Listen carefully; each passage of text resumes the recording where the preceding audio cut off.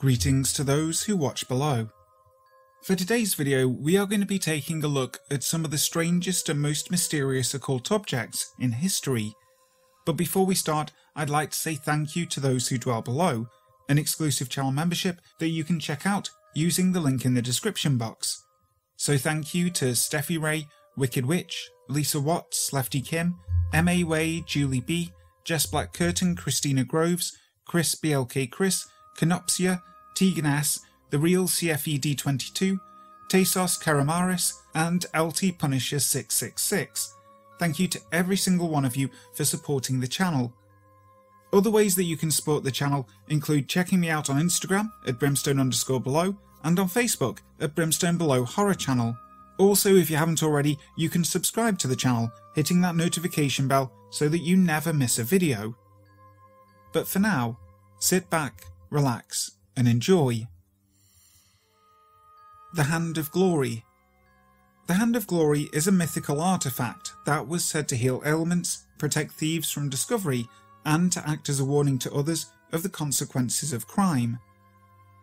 Until the middle of the 19th century, the Hand of Glory was a popular piece of equipment for thieves as they committed their crimes.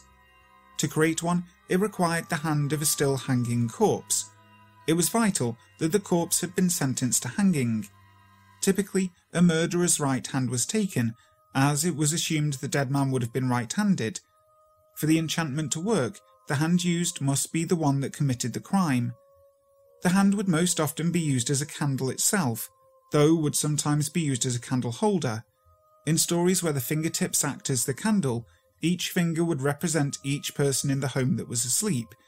If a finger wouldn't catch fire, it indicated that either someone in the home was awake or that there were less than 5 people in the house. Many thieves misjudged the number of people in the house, and often this was their downfall. It was also said that the flame of a Hand of Glory could only be extinguished with milk or blood. Any other liquid would only embolden the blaze.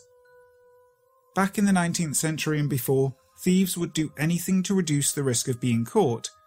At this time, burglary was punishable by death, so the stakes were high. Accounts differ from source to source on what the Hand of Glory could do, but the magic powers bestowed fell into 4 main things. First and foremost is that the hand would put to sleep anyone that was awake in a house, and render them in a coma-like state until the flames were extinguished. Secondly, the hand would give light to only the holder, casting all others into darkness, which was akin to the holder becoming invisible. Thirdly is that any lock could be opened in and around the vicinity where the hand was lit. And finally, the flames of the Hand of Glory could burn forever without perishing. Creating a Hand of Glory was no mean feat. There were rituals to observe, rules to follow, and a process that made it a skilled endeavour. First off, the hand had to be severed from a hanging corpse on a lunar eclipse. Instructions state that this was to be at the dead of night, though whether this was essential to the spell or to avoid being caught is not mentioned. In 1722, the Petit Albert, a popular magical textbook of the day, captured the imagination of the public. Sinister and esoteric in equal measures, the book was inspired by the writings of Saint Albertus Magnus of Cologne. The popularity of such a text illustrated the bleak interest in the dark arts and forbidden content of black magic. The recipe for creating a Hand of Glory from the book is as thus. Take the right or left hand of a felon who is hanging from a gibbet beside a highway, wrap it in part of a funeral pall, and so wrapped squeeze it well. Then put it into an earthenware vessel with zimat, niter, salt and long peppers, the whole well powdered. Leave it in this vessel for a fortnight, then take it out and expose it to full sunlight during the dog days until it becomes quite dry. If the sun is not strong enough, put it in an oven with fern and vervain. Next, make a kind of candle from the fat of a gibbeted felon, virgin wax, sesame and pony, and use the Hand of Glory as a candlestick to hold this candle when lighted, and then those in every place into which you go with this baneful instrument shall remain motionless. If the hand were to be used as a candle, they covered it in wax. If not, the hand was ready to be used as a candle holder for a magical candle. One of the last remaining examples of a Hand of Glory is kept in the Whitby Museum in England. Witch bottles. Contractors demolishing the chimney of a former inn and pub in Watford, England, recently chanced upon a creepy surprise, namely a bottle full of fish hooks, human teeth, shards of glass, and an unidentifiable liquid. As the BBC News reported, the 19th century vessel is likely a witch bottle, a talisman intentionally placed in a building to ward off witchcraft. The newly discovered bottle is one of more than 100 recovered from old buildings, churchyards and riverbanks across Great Britain. Most specimens trace their origins to the 1600s, when continental Europe was in the grips of a major witch panic. Common contents found in witch bottles include pins, nails, thorns, urine, finger clippings and hair. But what does a witch bottle do, and how does it work? Practitioners filled the vessels with an assortment of items, but most commonly urine and bent pins. The urine was believed to lure witches travelling through a supernatural otherworld into the bottle, where they would then be trapped on the pin's sharp points. Would-be witchcraft victims often embedded the protective bottles under hearths or near chimneys, because at the time people thought that witches gained access to homes through deviant paths, such as the chimney. Interestingly enough, it's also thought that these vessels could have been thought to act as curatives that could bring a home's residents longevity and health. John Dee's scrying mirror and crystal. John Dee was an Elizabethan mathematician, astronomer, astrologer, alchemist and occultist, and was also known for being an advisor to Queen Elizabeth I. There are many occult items that are attributed to John Dee, including the clawed glass and his crystal. The clawed glass was a device consisting of a black glass mirror stored in a shark skin case. It was thought to have belonged to Dee. A clawed glass was normally used by artists, travellers and connoisseurs of landscapes. It was named after the artist Claude Lorrain, a 17th century landscape painter whose name is synonymous with the artistic movement. It is believed that Dee used his clawed glass as a crystal ball to look into the future, a practice known as scrying and a form of divination. Divination has been used for thousands of years to forecast the course of an illness or to find the best treatment. The practice involves an attempt to predict the future from signs and symbols. Dee spent much of his life devoted to alchemy, divination and hermetic philosophy. According to records, the object has belonged to Lady Betty Germain, from whom it passed to the Duke of Argyll and later to Horace Walpole. The documentation records show that the Wellcome Historical Medical Museum, now the Wellcome Trust, accessioned the object into their collection in 1937. John Dee's crystal is a clear-cut purple crystal attached to a chain and a ring. Dee claimed that the crystal was given to him by the angel Uriel in 1582, and instructed him and his assistant Edward Kelly on how to make the Philosopher's Stone, every alchemist's ultimate goal. Dee believed that he had the ability to contact angels and spirits, and claimed that angels had dictated several books to him. After Dee's death, the crystal was passed down to his son Arthur Dee, who gave it to Nicholas Culpeper as a reward for curing his liver illness. Culpeper was a physician and an alchemist who used the crystal to cure illnesses until 1651, when he claimed a demonic ghost emerged from it. Records show that the Wellcome Trust acquisitioned the item into their collection in 1936.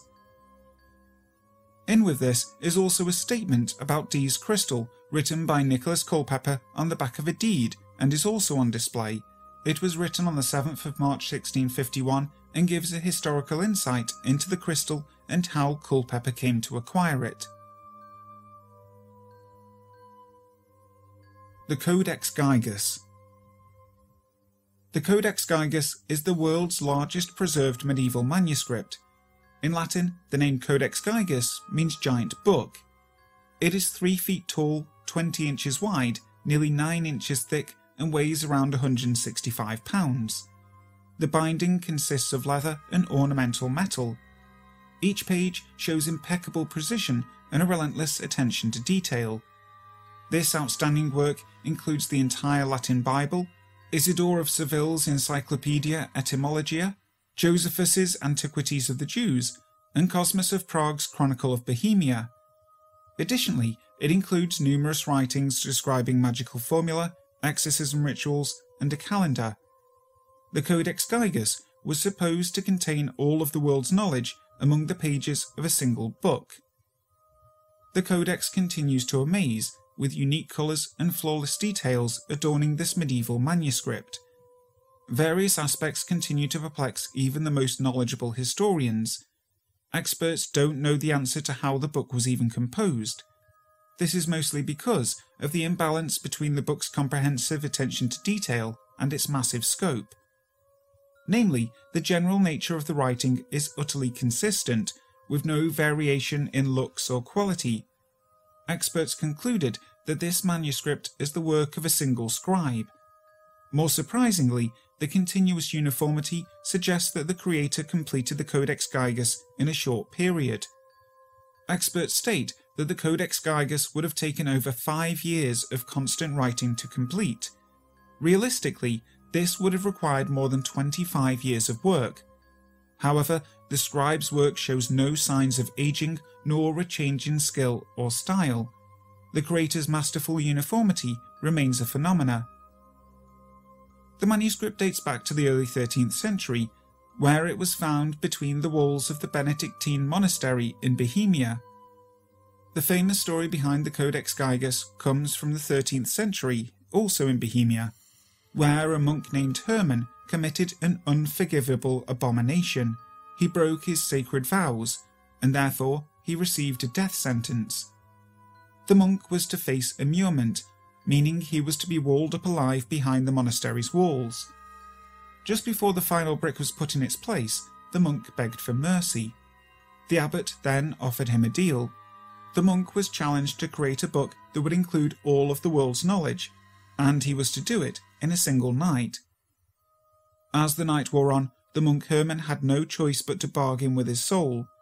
He gave his soul away to the devil in exchange for a completed book. The following morning, the monk presented the abbot with his work, and his life was spared. However, his soul was damned to eternity. The scribe's signature in the book reads Hermannus Inclusus. Hermannus translates as Hermann, whereas Inclusus either means punishment or voluntary isolation. The other author of the book, the devil himself, has also signed it.